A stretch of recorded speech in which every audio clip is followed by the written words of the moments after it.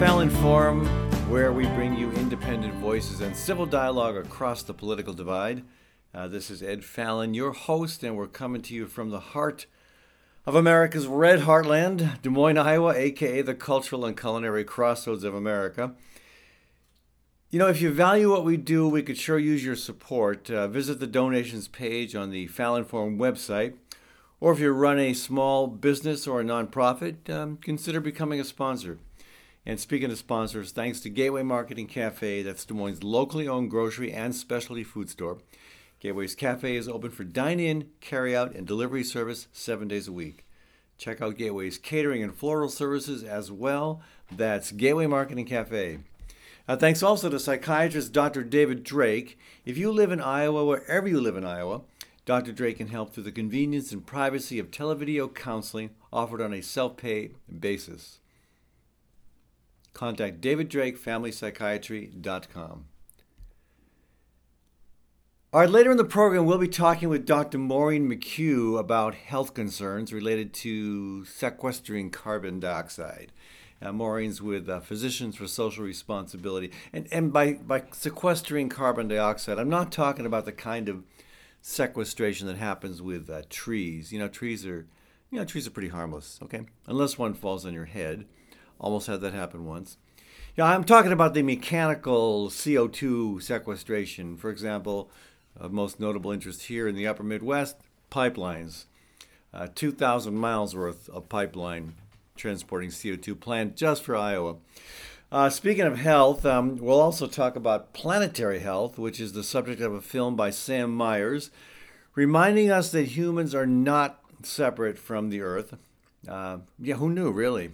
The film is called The Promise of Planetary Health, and the bottom line is so-called human exceptionalism continues to, guide economic and public policy in the U.S., and, the film takes a shot at this sense of human exceptionalism, which is really destroying nature and threatening to destroy all of us. I think we are starting to catch on to that reality.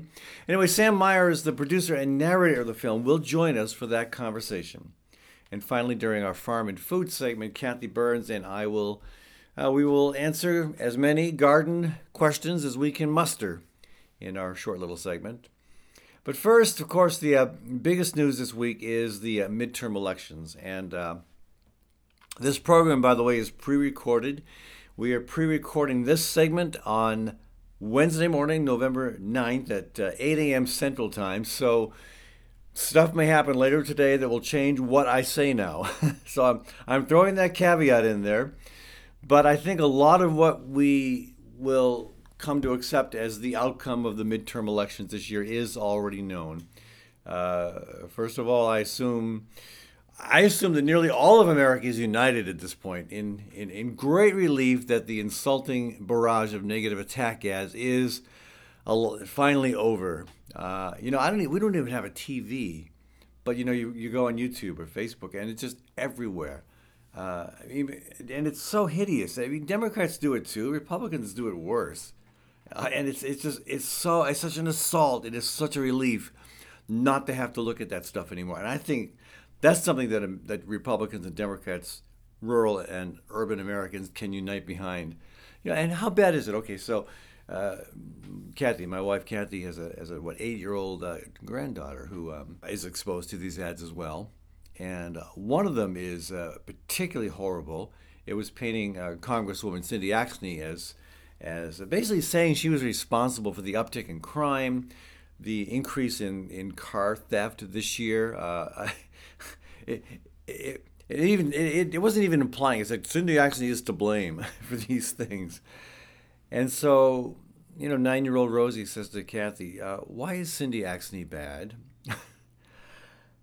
And, I wasn't there to witness the exchange, but I think the way Kathy described it, she described why, someone might think that after what you see on TV. And then, of course, Rosie responds, so is Zach Nunn good?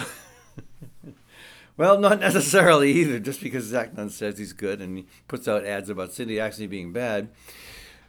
But on that note, before we talk about the big picture, the U.S. as a whole, Iowa's a good bellwether, folks.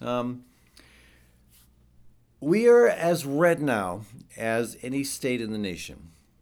Um, and if you look at the states that have 4 or more congressional districts, and that's most of them, we are redder than Alabama. We're redder than Mississippi, then redder than Kentucky, redder than Tennessee.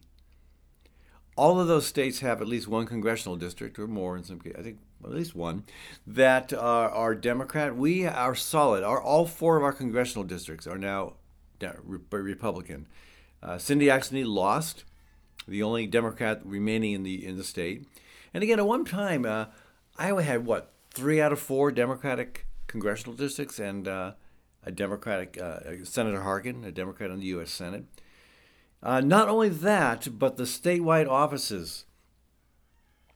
Tom Miller, who'd been the Attorney General, a Democratic Attorney General since Hector was a pup, got beat and beat pretty handily. Uh, Mike Fitzgerald, the state treasurer, also a Democrat, got beat quite handily. The only statewide race that is reasonably close, that might go the way of the Democrats, is Rob Sand. Of the 3 I mentioned, Fitzgerald, Miller, and Sand. Sand is the only one who's new to this. He's a young guy, just got elected his first term 4 years ago, and he's doing the best. He might not lose. I'm not sure. It's very, very close. It's too close to tell. But the governor's race. I mean, solid. I mean, the victory. Kim Reynolds won by an absolute landslide. The Iowa House, even though Democrats picked up some seats in the suburbs, it is now, 64, by my count, 64 Republicans in the Iowa House and 36 Democrats. When I got elected in 1990, my first term in 1993, it was 51 Republicans, 49 Democrats. And then later, between 2007 and 2010, Democrats controlled the Iowa House and Senate and governor's office. That's just a little over a decade ago, when Iowa was purple and for some years, predominantly Democratic. And now it is as solid Republican as Utah, Oklahoma, and Arkansas. We are tied with those 4 states as the most red state in the country. That's incredible, folks. That's incredible. And the Iowa Senate, it's still too early to count that out too, but I think Democrats, again, picking up a seat here and there in the suburbs, but losing other seats. Now, here's an interesting fact too. The river towns in Iowa, Dubuque, Clinton, Burlington, Keokuk, those cities along the Mississippi River, were always historically pretty Democratic. Well, one of the longest serving members of the Iowa House, Denny Cahoon, who I served with, I got along with him fine, even though he was a Yankees fan. He represented Burlington in southeast Iowa for maybe 35 years, I'm not sure, but it's somewhere between 30 and 40 years he's been there. Well, he got beat. Chuck Eisenhart, a very progressive Democrat in Dubuque, who is a champion when it comes to campaign finance reform, barely won. Dubuque is a Catholic town, and German, Irish Catholic, somehow they all get along. But it's been a solid Democratic town forever. And here's a guy who's been there for a while and is a decent lawmaker by any standard, barely winning. So, Democrats may be seeing an edge in the suburbs. I mean, this may be, again, Iowa may be an indicator of the rest of the country. I can't tell you for sure at the state level. But here, Democrats are making some inroads in the suburbs, but losing working class voters. Here's an example, too. I mean, Des Moines is a solid Democratic town. Solid. And in fact, I think all 7 or 8, maybe it's 8 now, state legislative seats, House seats, are solid Democrat. But here's an interesting development from last night. Rick Olson, who has served for a while, and again, I served with him as well. He's been there for at least 20 years now, I think. East Side District. I used to have part of that district. One of the strongest union voting districts in the state. He wins, but 53% to 47%. You never see that. In Des Moines, it's always, I would win by, I think my lowest ever was 67. That was in a primary. Usually I won between 75 and 90, and that wasn't uncommon for not just for me, but for other Democrats in Des Moines. It is such a Democratic stronghold and such a strong union presence. But the strongest union district in Des Moines is the Northeast side, and that's the one that was pretty close. And so, and then again looking at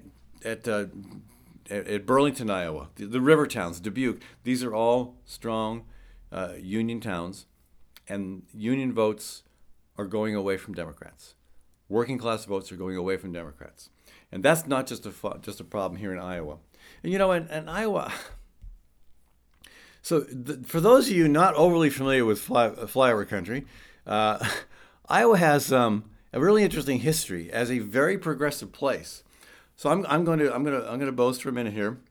In 1857, Iowa was we had one of the first state universities to open our programs to women. In 1857. In 1869, a few years later, Julia Addington became the first woman in the U.S. to be elected to a public office. This was before you could even vote. Women. Women couldn't even vote, and she was elected to be a Mitchell County superintendent. Also way back when, 1871, a gal named Ada North was the first woman in the whole country, in the U.S., to be appointed to a statewide office. She was appointed to the Iowa State Library position. So, in 1869, Iowa was the first state to allow women to join the bar. In 1875, Emma Haddock of Iowa City, the first female in the U.S. to practice law before a federal court. 1934, the first mosque in the country built in Iowa, all right, in Cedar Rapids. Back to 1851, interracial marriage. You think of interracial marriage as being, a hot button back in the 50s, 60s even. In 1851, Iowa became the second state to legalize interracial marriage. All right. In 1846, Iowa became the second state to allow married women to own property. I know that gets dangerous, right? But that was way back then, 1846. In 1868, we segregated we outlawed segregated schools. And in 2007, the one I remember, the only one I remember, Smarty, was in 2007, Iowa became the second state to allow marriage equality for gays and lesbians. So look at our history. It is remarkably progressive. So suddenly we are as redder than Alabama, redder than Mississippi. We are as red as Utah, Oklahoma, and Arkansas, among states that have at least 4 congressional districts. And again, 2 and maybe 3 of the statewide elected Democrats have lost. 2 have lost pretty handily. 2 that have probably held office, 50 years between the 2 of them, Fitzgerald and Miller. So, I don't think the people of Iowa are changing as much as we need to have a longer conversation about this, and I want to do that at a different day when I have more time to plan how to lay this out. But basically, I'll just say this much: the Democratic Party needs to go away. It's done. It's finished. And I love the headlines. Look into the big picture. The headlines in the paper of the status quo. That would be the New York Times. Big winners tonight. Biden, who lost far fewer congressional seats than historical averages. That's a victory. Okay, whatever. If you want to pat yourself on the back and call that a win, go for it. Here's another one from the New York Times. There wasn't a red wave. That is a searing indictment of the Republican Party. That is a searing indictment of the message that we have been sending to the voters. Really? No red wave? It looks like the U.S. House is going to go Republican.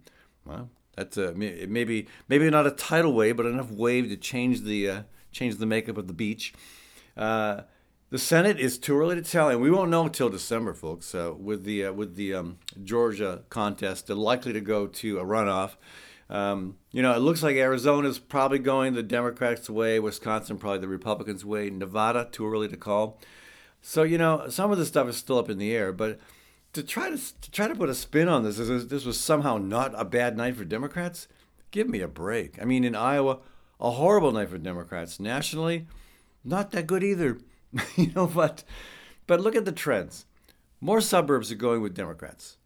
Meanwhile, rural areas and working classes, Americans are going with the Republicans. Democrats, you have a problem. It's time to admit that basically the organization is defunct.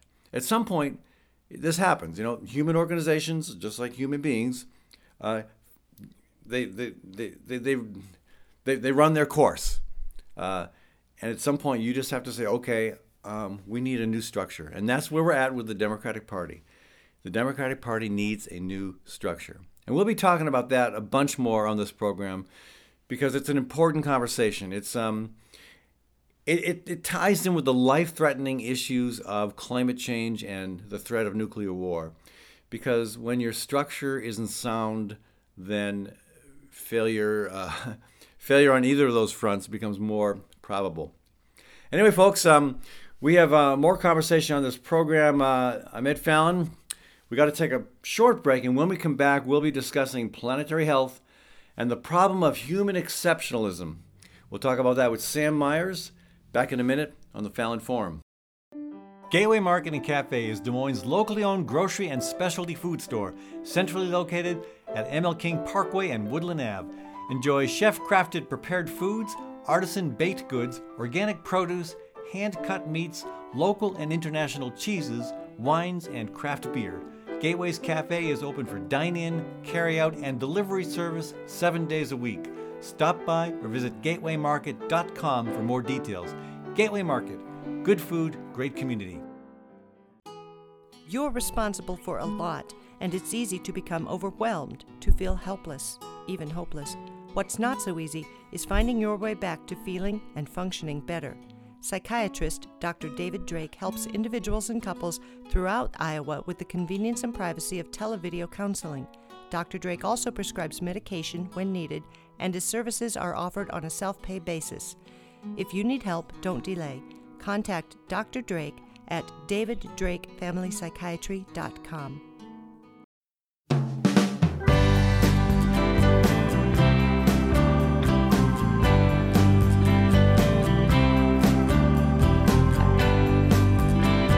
Welcome back to the Fallon Forum, folks. You can support this alternative to the shock jocks by becoming a monthly donor or a business sponsor.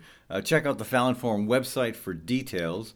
And speaking of sponsors, thanks to Architecture by Synthesis, owner Mark Clipsham says no matter how you plan or renovate your project, please use the most energy-efficient methods you can afford and the greenest, longest-lasting materials available. That's Architecture by Synthesis. Again, later in the program, we'll talk about the negative impacts on human health posed by carbon dioxide pipelines. But what about the bigger health concern, the health of the planet? Sam Myers has a short film called The Promise of Planetary Health. It digs deep into that question. It's an excellent film. And Sam joins us on the phone today from Harvard University. He's the director of the Planetary Health Alliance and the principal research scientist at the Department of Environmental Health. Sam, welcome to the program. Thanks so much. Glad to be with you. Yeah. Hey, first, tell us about your work. What do you do that led you to produce this very professional and very promising film? Yeah, well, thanks. So I'm a physician trained in internal medicine, but I've strayed pretty far from those roots. And I do two things. I do research on how human transformation of our planet's natural systems, the climate system, biodiversity, changes in land use, pollution, all the ways that our activities change our planet's natural systems, and how that affects human health in different populations all around the world. So I have several different kinds of research projects that look at different aspects of environmental change and how it affects human health. And then I direct, as you said, the Planetary Health Alliance, which is a big global consortium of over 300 organizations in over 65 countries that come together really to try to grow this field of understanding, but also to mainstream the new insights that we're getting and this new framework of planetary health into the world of action and decision making. And so the film, again, The Promise of Planetary Health, calls out a problem, and that is what you describe as human exceptionalism. And to me, that sounds an awful lot like philosophy, if you can call it a philosophy, of manifest destiny, which was, of course, used by Europeans to subdue the indigenous inhabitants of North America. But in that paradigm, of course, some humans are more exceptional than others. Do you see any connection between the general concept of human exceptionalism and manifest destiny? Well, it's interesting. No one's ever asked me that before, but I see what you mean. And I think where I would make the ties is that the story of human exceptionalism is really to say that we can think of ourselves as different and set apart from the rest of the natural world. And in that story is sort of a myth that we can live apart from nature. And it's a myth that I think has gotten us into a lot of trouble and allowed us to think we can exploit our planet's natural systems as far as we want without any consequences. And now we're actually seeing those consequences. And it's interesting to think about manifest destiny because, of course, as you said, we're subduing indigenous populations. And many of those indigenous peoples all around the world, not only in North America, have their own stories that involve a much sort of more interdependent set of connections between people and their natural systems. And so within the planetary health community, we're all often are raising up those stories from indigenous peoples just as part of the dialogue on how we heal a sort of ruptured relationship between people and planet. Sure, because everywhere in the world has its religion, its spiritual beliefs, its practices. And, some would argue that religion has been a big part of the problem in terms of creating this sense of human exceptionalism. And maybe that's more true specifically of the Judeo-Christian tradition than it would be, for example, of some of the native traditions that we have suppressed through manifest destiny, through this sense of one particular people being exceptional and unique and thus justified in dominating another culture. So maybe it's just some religions that have been part of the problem. Yeah, I think religion is an institution like so many other human institutions, and our institutions reveal both the very best and the very worst of human beings. So I think you can find a lot of examples either way. But I think part of what we're talking about in that video is that we can also disconnect the conversation about religious institutions from a conversation about spirituality. And one of the points that we're making in that video is that there's sort of a spiritual crisis that we're in where somehow the reverence and the awe that so many of us feel toward the natural world has lost its authority to really guide our decisions in how we live. And we may need to find a new relationship to nature and also to each other as part of the need for this great transition, this shift in how we live in order to protect nature and in so doing protect ourselves. Yeah. And I know the film, by the way, I've watched your film 3 times now. I like it a lot. I'm recommending it to everybody I know. And I know that toward the end you kind of wrap into the conversation the spiritual dimension. Earlier on in the film, I want to quote something that you said. Quote, "The same extraordinary technical and scientific developments that fueled these unimaginable improvements in human development over the course of a single lifetime also accelerated the erosion of our planet's natural systems." So, yeah, do you see a technical and scientific fix to the problem we've gotten into, or is it just innately, no matter what we try to do through technology and science, is going to make the problem worse? No, I don't believe that at all. I think that there is a very, very rich landscape of solutions out there, some of which are technological solutions, and there's an enormous room for a need for innovation in technology, really across every dimension of human activity, from renewable energy in our energy systems and the need to decarbonize our energy economy to address climate change. And those, innovations around solar and wind and other types of renewable energy have been extraordinarily important. Same with our global food system, with our built environment. You started out with a plug for an architecture firm that's pushing, green solutions. Those kinds of innovations and technologies are a really important part of the overall solution. It's just not the only part, and there's probably an underlying dimension of culture change and this sort of spiritual question that we were talking about earlier. Yeah. Now I know you mentioned in the film the importance of stabilizing human population. That's a fairly controversial conversation. I mean, you still have those in the higher echelons of economic and political discussion, don't blink an eye at saying, the population of the world is going to be 10 billion before long. And yet I'm going to assume from just your angle on this that that's not where we should be heading. That's not where the planet will allow us to head if we hope to reach any kind of a sustainable level of population. True?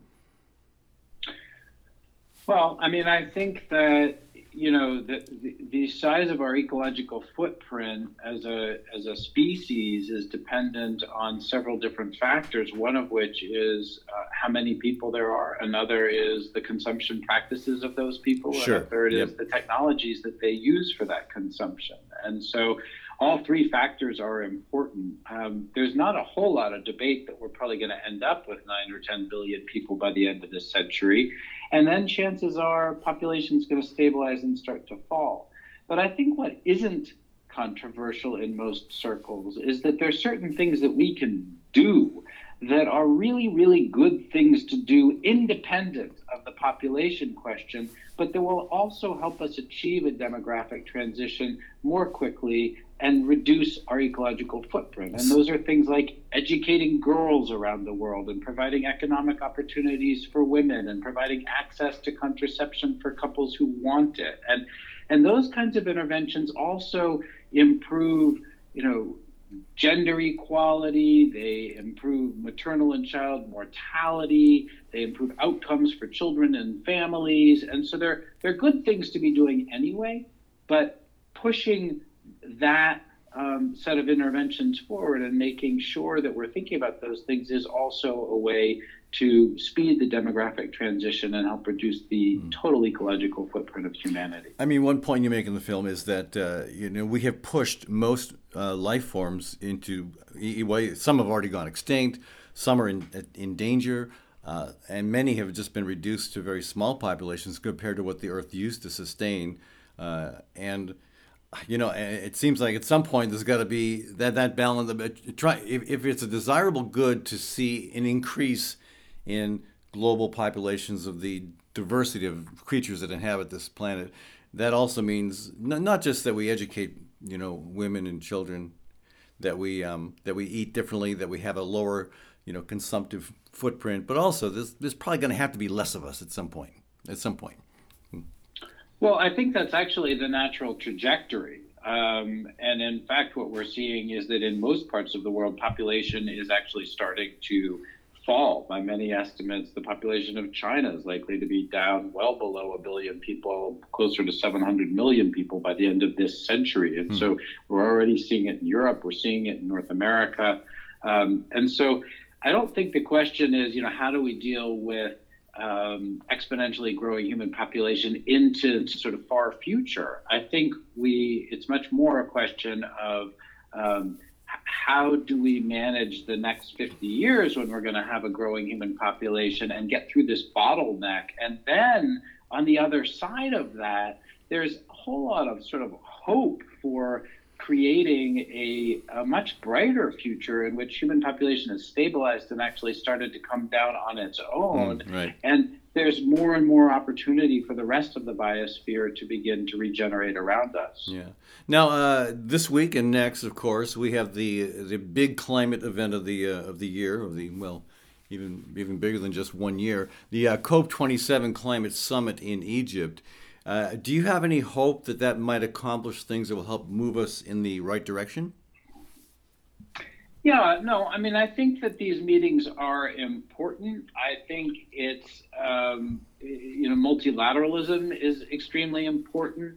I also think this is sort of a fraught, moment for multilateralism with everything else that's going on in the world Right. and the war in Ukraine and, we've coming out of this COVID pandemic. And so I'm not enormously hopeful that we're going to see huge, new commitments coming out of this meeting. I in fact think if you want to find sort of hopeful news, you need to look not so much at the national and international landscape, but to start seeing what people are doing in cities and states all over the world and what movements are doing. And I think we're seeing extraordinary action on those scales. So I think it's important. This COP process is an important process. It's also, as you know, and I'm sure your listeners know, a very cumbersome process. And, because these are consensus meetings and consensus documents, it takes absolutely everybody to agree from all over the world. And as a result, they tend to be slightly watered down. But I think what's really important is to have, young people, faith leaders, clinicians, groups all over the world coming together to build movements to demand action and to hold our governments accountable so that when they go to meetings like the COP27 meetings in Sharm el-Sheikh, they know that their constituencies are really hungry to see meaningful action. And I think that's a place where, regardless of this particular meeting, we could all be working more effectively, just coming together and trying to build those kinds of movements. So, Sam, next week on this program, I think probably the most prominent spokesperson for climate, let me call it climate doomism, Guy McPherson, he's going to join us for a conversation about his perspective. And again, he contends it's already too late. Humans will be extinct in a short order. I presume you would think he's wrong? Yeah, I mean, I don't know Guy McPherson. I think that perspective, that sort of the apocalyptic, sort of catastrophic perspective, is really, really unhelpful and also has no real basis in fact. I think the fact is we don't know what's going to happen in the future, and we don't know because it all depends on what we decide to do over the next 10 to 20 years. And so if we develop the political will as a global society to take not only the climate problem, but the broader set of planetary health challenges seriously, there's enormous potential to turn things around. And if we don't, then the catastrophe, will unfold. I doubt that we'll be extinct, but I think in some ways what's even more unfair is that the poorest people in the world and future generations will suffer, really significantly as a result of our failure to act. But I think to say it's too late, the sort of Jim Hansen game over for the planet message, is simply unhelpful and isn't based on any kind of real analysis of anything. It's based on a guess about what we're going to decide to do over the next 10 years. Yeah.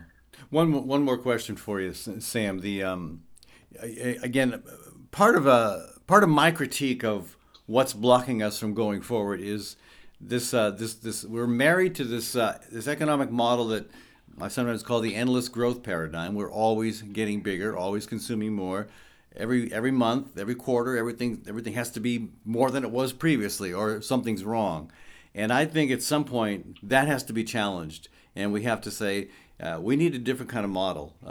And you mentioned circular economy in the film, and it seems to me like we might be on the same page when it comes to saying the current method of measuring the health and well-being of human society based on this sense of economic growth has to change.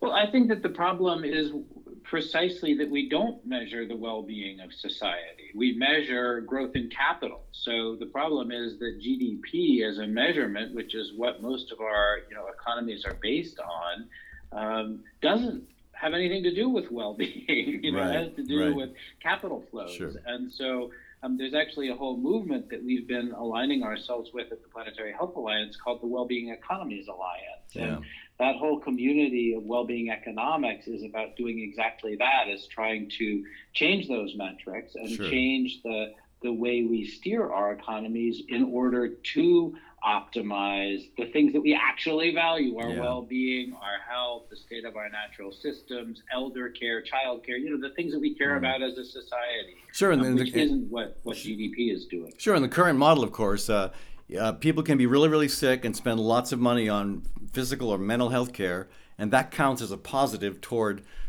measuring economic vitality, which is insane when you think about it. Cigarettes and we get lung cancer. Right, exactly. Both of those things are very positive from the standpoint of GDP. Well, Sam, I really appreciate you taking the time to join us. Thank you so much, and good luck with your work.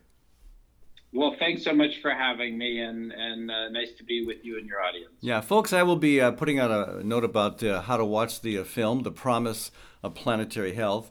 That was Sam Myers. He's taking the time to join us, and we really appreciate that. Again, this is Ed Fallon. We have to take a short break here. When we come back, we'll be talking with Dr. Maureen McCue of Physicians for Social Responsibility about the impacts of carbon dioxide pipelines on human health. Back in a minute on the Fallon Forum. Gateway Marketing Cafe is Des Moines' locally owned grocery and specialty food store. With over 5,000 items to choose from, you can order groceries online, and the Gateway team will bring them to you curbside. It's a convenient way to shop from anywhere and save time. Gateway's Cafe is open for dine-in, carry-out, and delivery service 7 days a week, with catering and floral services also available. Visit gatewaymarket.com for more details. Gateway Market. Good food, great community. At Westrom Optometry, Dr. Joel Westrom and his team provide a variety of services, including comprehensive eye exams, children's eye exams, and LASIK co-management. Whether strictly utilitarian or a fashion statement, your comfort and vision are Westrom's primary concern.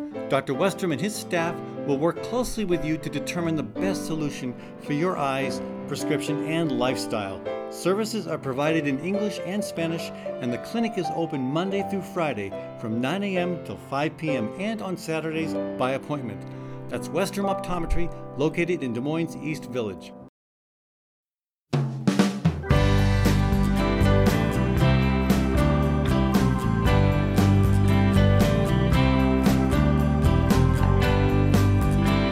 Welcome back to the Fallon Forum. At a time when big corporations control most of the media, the niche we provide here is more important than ever. So please support what we do. You can go to the Fallon Forum website, check it out. You can donate. You can become a sponsor if you are a nonprofit or a business. We'd love to have you join us as a monthly sponsor.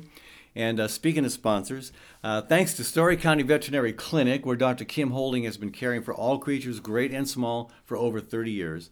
Learn more at Story County Veterinary Clinic's Facebook page. Thanks also to Westrom Optometry, located in Des Moines East Village. Dr. Joel Westrom and his staff are fluent in English and Spanish. The clinic is open Monday through Friday from 9 a.m. until 5 p.m. and on Saturdays by appointment. That's Westrom Optometry. I would now like to welcome to the program Dr. Maureen McCue. She's with Physicians for Social Responsibility, also with the University of Iowa Center for Human Rights. Maureen, welcome to the program. Hi, Ed. Thanks for having me. So I know that Physicians for Social Responsibility is concerned about the impact on human health from sequestering carbon dioxide. And as you know, I'm not talking about trees. Trees are my favorite form of carbon sequestration. They're pretty harmless unless one falls on you. I'm talking about the mechanical CO2 sequestration that we're seeing a lot of right here in Iowa, and certainly in all of the upper Midwest, carbon dioxide pipelines. And your organization recently released some information that I thought was pretty provocative and warranted a conversation. Maureen, tell us about that research, and thank you for joining us.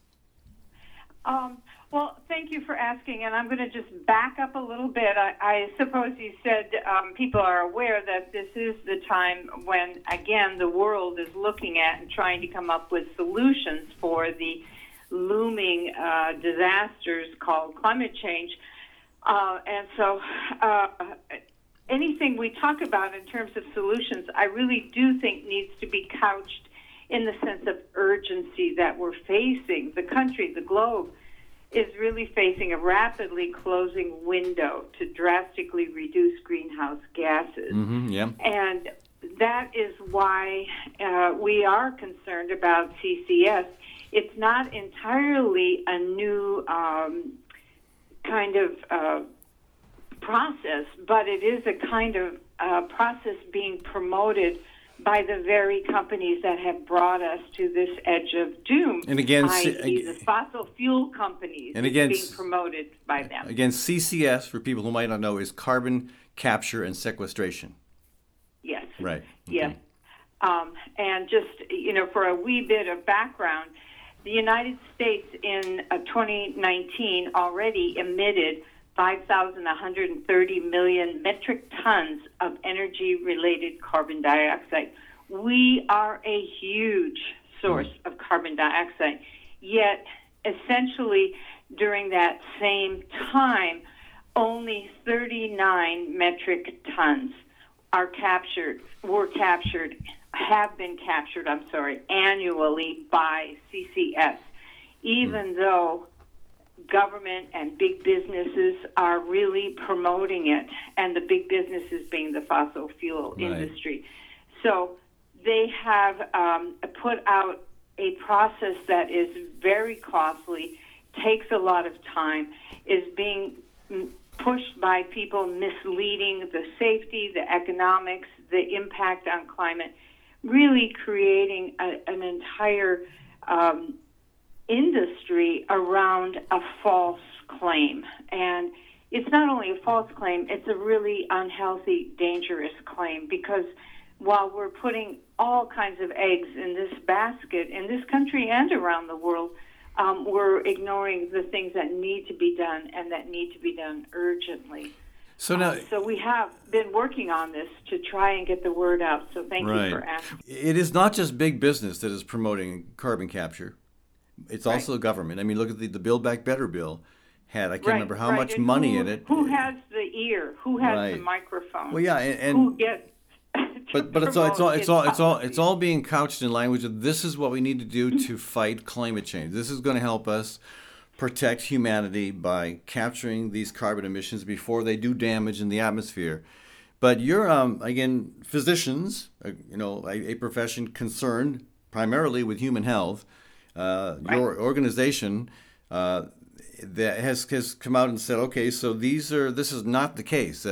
The government, the federal government is wrong when they're saying this is a solution to climate change. The businesses that want to build these pipelines are wrong. And what they're ignoring, one thing they're ignoring is the impact that these pipelines potentially have on human health. So tell us a little about that.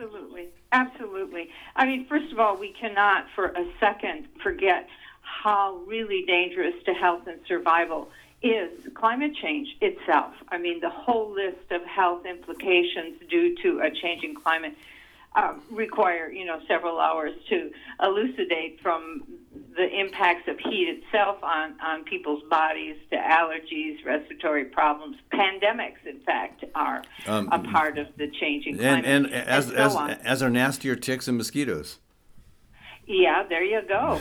Not to mention injuries, drownings, poor mental health. We're also talking about unpredictable weather, heat, water scarcity, contributing to that poor health picture by reducing crop yields. And we're going to have facing major food emergencies in many parts of the world, now exacerbated by a war. We're facing water wars potentially. And so this is the background health picture, and then add to it what's going on with the CCS, which brings its own health risks. So capturing CO2 from oil extraction industries, i.e. the fossil fuels, coal, natural gas, so-called, and oil, all themselves release a long list of health challenging releases, but then you add carbon capture technology, which itself is highly energy dependent, adds to the CO2 being released. So while it pulls in some, it produces more, so that you don't get a huge improvement. As I mentioned, there's just a tiny amount of CO2 that's actually being captured. And in the meanwhile, it's requiring its energy. It's releasing all the same toxins that the fossil fuels put out that affect people's cardiovascular function, that increase cancers, that shorten people's life expectancy, that affect adversely childbirth and pregnancy, particularly for the frontline communities. Right. And then you add on to it that it requires water at all levels. And I just mentioned that climate change itself is contributing to water scarcity. And so then you take an industry that is highly water dependent. All the fossil fuels are highly, highly water dependent across their entire life span. And then you add to it yet another technology. And then, you're trying to capture it, and you can't just capture it and hold it where you capture it. It's got to get sequestered, as you say. Right. So you have to find a place to sequester it. So then you have to concentrate it somehow, which takes a whole lot of energy, and put it into pipelines and push it somewhere. Well, the pipelines, of course, are interrupting our soil and further contributing to the disruption in our environment, and the list just goes on of these problems. Yeah. And well, just the sheer wrongness of taking someone's private land in order to put in essentially a private pipeline. But one of the arguments in favor of the pipelines here in Iowa that the proponents make is that it's going to help the ethanol industry this is good for two reasons. They say one is ethanol is a clean fuel, and two, Iowa farmers and other farmers in the upper Midwest grow a lot of corn, and this will assure that they're going to be able to grow corn going into the future. So how do you respond to that argument, those two arguments? It's so specious, one hardly knows where to begin. As somebody said, is ethanol the triumph of hope over experience? It creates competition for other resources like water and food. It speeds up deforestation and soil and nutrient loss. It causes disputes over land rights.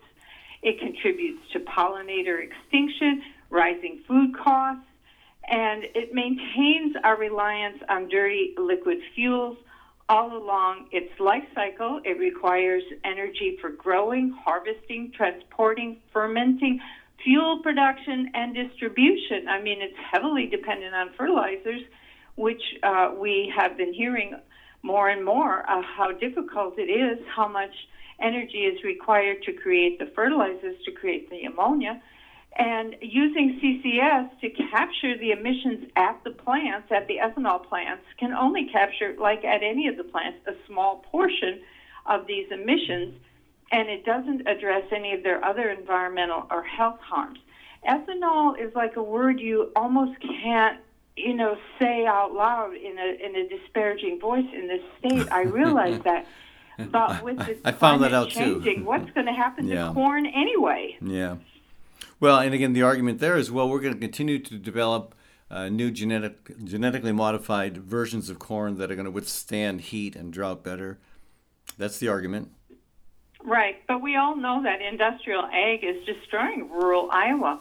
Agriculture in Iowa is absolutely dominated by corn and soybeans. And hogs. And hogs, and chickens. I mean, this is not feeding the world. Well, the chickens keep getting killed by the pandemic that are affecting birds. And the hogs keep going to China. So, I mean, a big chunk of them. And meanwhile, we're doing all of this. We can't drink our water. We have some of the worst, most imperiled waters in the country. We can't breathe the air. The soil is dying or disappearing. All of this related to the way we're doing industrial agriculture. This is not sustainable. We need other approaches, both for our economic well-being, for our future, all the way around. And, capturing the CO2 that gets produced at the ethanol factories or distilleries is really not the solution. So in terms of other impacts on human health from these carbon dioxide pipelines, what about the landowner who's on the pipeline route? They're really not that worried about climate change or about some of these bigger environmental concerns. They just want to be able to farm, make a living. Right. How are these pipelines potentially, other than the fact that they're going to probably damage the soil, and maybe. Well, they are going to damage their soil. There's not a probably. And their tiling system. Disrupt. Yeah. Yeah. Are there other human health impacts that they should be concerned about? Indeed. They don't live real close to hospitals most of the time. They don't have emergency response networks that are going to show up at a moment's notice. Pipelines are dangerous wherever they are, but pipelines for concentrated CO2 in its liquid state are particularly dangerous. CO2 is you can't smell it. It's a gas that is odorless. It is a gas that in any concentration is dangerous to life. Our entire lives, from the moment we're embryos until the day we die, is dependent on a balance between the oxygen we take in and the CO2, the waste product that we breathe out. We cannot breathe and live in CO2. So if one of those pipelines ruptures for whatever reason, it's pretty damn dangerous. Yeah, as has happened. So, hey, one more question. Big picture. COP27 happening in Egypt this week and next week as well. Do we have any hope that something major will come out of that, generally speaking? And do you think there's any possibility of the carbon capture and sequestration issue being addressed? Well, that's for people who's a lot closer to what's happening there. And in terms of the politics, what we do know is that unfortunately a lot of lobbyists for these sorts of non-solutions really get a lot of megaphone. But we do also know that there are a lot of people who are working at the grassroots levels with indigenous peoples, with island dwellers, etc., are showing up and making more noise all the time. And the hope is with the people that are boosting sustainable job-creating solutions, and at the same time saying we really need to ditch the fossil fuels. And I just keep hoping and helping to promote the ideas of sustainable agriculture or regenerative agriculture, and looking at non-industrial solutions, but rather grassroots solutions. Well, we're keeping an eye on Egypt these couple of weeks for sure. Maureen, thank you so much for joining us. Thank you for having me, and it's time that we have some kind of a treaty to get rid of, abolish fossil fuels. I know that's one of the things that some of the groups will be talking about, and so let's all talk about it. It's time. Okay. Again, thanks for joining us. Folks, we've been talking with Dr. Maureen McCue with Physicians for Social Responsibility. We got to take a short break, and when we come back, Kathy Byrnes and I will answer some of the November garden questions that have been coming our way. Back in a minute on the Fallon Forum. Architecture by Synthesis provides planning, design, and design-build services for high-performance, low-maintenance, affordable homes and buildings. Owner Mark Lipsham is committed to the mission of the Fallon Forum and community radio stations. Mark says no matter how you plan or renovate your project, use the most energy-efficient methods you can afford and the greenest, longest-lasting materials available. A beautiful project will be revered, maintained, and valued, and is the best investment you can make for a future we all share. Learn more at architecturebysynthesis.com. At Story County Veterinary Clinic, Dr. Kim Holding has over 30 years of experience working with all creatures great and small. Cat, dog, horse, cow, elephant. Well, if you've got a pet elephant, you may be in trouble. Kim's clients stick with her year after year because they know she'll do right by them and their pets and farm animals. So give Kim a shout to keep your animals happy and healthy. Call 515-232-8766. That's 232-8766.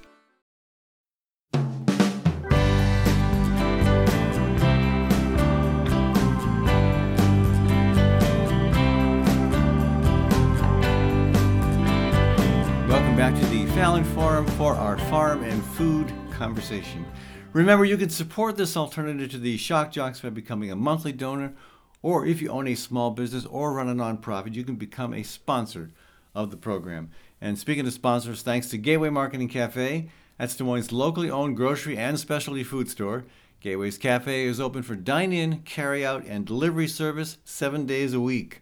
Gateway also has an excellent catering and floral service. That's Gateway Market and Cafe. Welcome to the program, Kathy Byrnes of Birds and Bees Urban Farm. As we do every month, we answer people's questions about gardening. And even in November, even in December, even in January. But here we are, November, starting to get cold in lots of parts of the country, including here in central Iowa. What kind of stuff are you hearing about, Kathy? What questions are on people's mind? I know garlic is certainly one of them. It is. And first of all, I've written the date several times lately, writing checks and notes and things, and I've accidentally written October so many times because Wishful thinking. Even though the season is finally starting to change, it still feels like it's probably the beginning of October more than the beginning of November.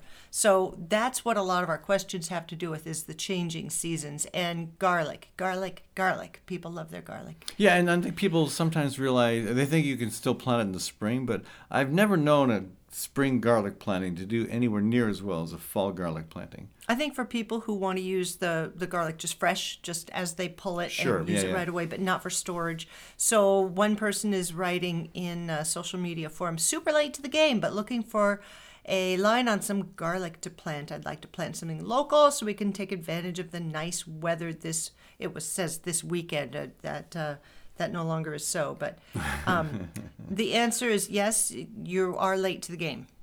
It's almost the end of game for And that you. may not be the case in some places, but in central Iowa, you want to get your garlic in early November. And my experience is the problem this year is a lot of people are having a hard time finding garlic heads they can buy to plant. That's right. So there's no time to order garlic from any online source right now. If you can find somebody selling it local, good for you and good luck. When we are seeing them, we're seeing a lot of people say they're sold out, but when we're seeing garlic for sale, they are ranging from $15 per pound, so maybe 40 cloves for that $15, to $15 per bulb. Per bulb. And that might have 10. Well, no, usually 10 4 to cloves. 7. Depends I think if 10 it's is nice, a lot. big cloves. Yeah, But 4 to 7 or 8 at the most, I think, in my experience. But, So everybody think about garlic early this coming year and secure your garlic. If you're listening ahead to of this time. program, you're probably too late. What else? Somebody else just planted garlic this on November 6th and said they didn't have any measurable rain in the forecast. Do they need to water it first? Yes. Oh, yeah, After you sure. put the straw on top. Or maybe before and after even, huh? Oh, true. Yeah, You could do that. sure. Sometimes the straw on top helps you not disrupt the soil and kind of accidentally dig true. in where, create little divots where you Sure. planted your garlic. Yeah. But chicken wire over the straw then? Well, do. we do because we have a squirrel problem. Doggone squirrels. Another garlic question. My garlic cloves I plan to plant have started sprouting already. Do I need to do anything different? I don't think so. Just make sure the roots are down. Any other thoughts good on that, Ed? and, good and deep, and again, put a nice thick layer of straw or leaves or something on there to mulch them and keep them good and warm in the winter. When you say good and deep, how deep are you thinking? This person was thinking 4 inches. Oh, that's probably deeper than you need to go, huh? My rule of thumb has always been whatever the size of your seed, in this case it would be a clove, double that, that's the depth of planting. that'd be and about that's 2 inches. Very Yeah. roundabout Yeah. way to think about it. Some questions about fruits. Somebody's asking what fruit trees and bushes grow well in Iowa. They know that mulberry, apple, pear trees, and then raspberry and they say blueberry bushes, and I have seen people have success with blueberry bushes lately, but not often. Certainly blackberry. And pawpaws. Pawpaws grow. That's our latest adventure is pawpaw land. Right. The That's only tropical fruit that grows in Iowa. Yeah, it's interesting. If you've never tasted one, try to find some next year. They're kind of a cross between a mango and a banana, and I don't know. It's hard to even describe. It's like Gerber baby food, texture-wise. I think of it as I haven't custard. eaten Gerber baby food for a Custard. while, but okay, maybe like custard. Yes. Other answers, June berries, because you can Oh, grow yeah. those as a tree. You can also groom them as a shrub, and hey, they make a great windbreak. And the berries are amazing. Excellent. They are similar nutrients to blueberries. Well, the other thing we're seeing in Iowa is that peaches are doing better here. And Peaches again, are This is one of there are a few things about climate change that are, hey, this is good. And one of them I would say would be that peach trees are doing pretty good. Yes. I mean, the historic peach tree in Iowa is a little white one. It's okay, But the big yellow ones that are twice that size They're are easier to twice process. as good, in my opinion. They're easier to process. and they taste the little better. white peaches pop in your mouth and eat them, but the other ones are better for processing. Also, I love the sour cherries. They are hybrids, but a Montmorency is really nice. It's got a yellow flesh, and a North Star has a really nice dark red not that flesh. familiar with Both good for cherries. pies. Vegetables. So somebody said they didn't get but 2 peppers out of 6 plants. So the point here is a lot of people are having trouble with peppers this year and setting on late. We had some that did really, really well. And some Finally. Well, even our Garden Sunshine, I think they went in a little bit late, but they did pretty. They were pretty strong. But everything was a little bit slow. And the hard part was it was hard to wait for them to get red before you pick them. You know, we wanted to beat a frost, and we Yeah. did. But I like the pretty colors, and I think it enhances the flavor. One more quick one. Somebody says that they were told that oak leaves are bad for composting, too high in nitrogen to be any good. I haven't heard that they're high in nitrogen. They're high in tannins. I had not heard the Yeah. nitrogen thing either. I did find what Iowa State University Extension says. They say while oak trees are slightly acidic, an oak leaf mulch should have little effect on the soil pH. So they think that shredding them up is a good idea. Yeah. Otherwise, I think they break down just fine once you well, turn and them. the white oak varieties tend to be lower in tannin than the black oak varieties, or black or red oak. Basically, the way I determine it, if the lobes of the leaf are rounded, it's lower in tannin. If they're pointed, then it's higher in tannin. Oh, well, I never thought of it that way. Yeah. Well, speaking of try to oaks, we're trying an experiment this year on a very small scale. We're trying to harvest oak acorns and see what we can do. I mean, leaching out that tannin is the problem, and we're experimenting with that, and hopefully we're going to make some flour from it. We'll see. I mean, it's Not certainly because we're afraid of gluten. No, we love our gluten. Double Extra gluten, please. Double gluten, please. But I mean, something new, something different, and something very, very abundant. I mean, here in Iowa, there are oak trees everywhere. They twist ankles left and right in our neighborhood. Well, they can. Not as much as a walnut. Yeah. Anyway, well, hey, Kathy, thanks for joining us today. You are very welcome. Those are, as always, we tend to only get through a few of the questions. So, hey, thanks to our guests today, Sam Myers and Maureen McCue. And to our production team of Sherry Herdina, Forrest Detterman, Charles Goldman, Kathy Byrnes, and myself, Ed Fallon. Thanks also to our local business partners, Gateway Market and Cafe, Architecture by Synthesis, Story County Veterinary Clinic, Western Optometry, and Dr. David Drake Family Psychiatry. Thanks also to our nonprofit partners, Bold, Iowa, and Birds and Bees Urban Farm. And remember, your support for this program matters a lot, so go to the Fallon Forum website to learn more about what you can do to make a difference. Thanks again. We'll be back next week with another hour of cutting-edge talk radio.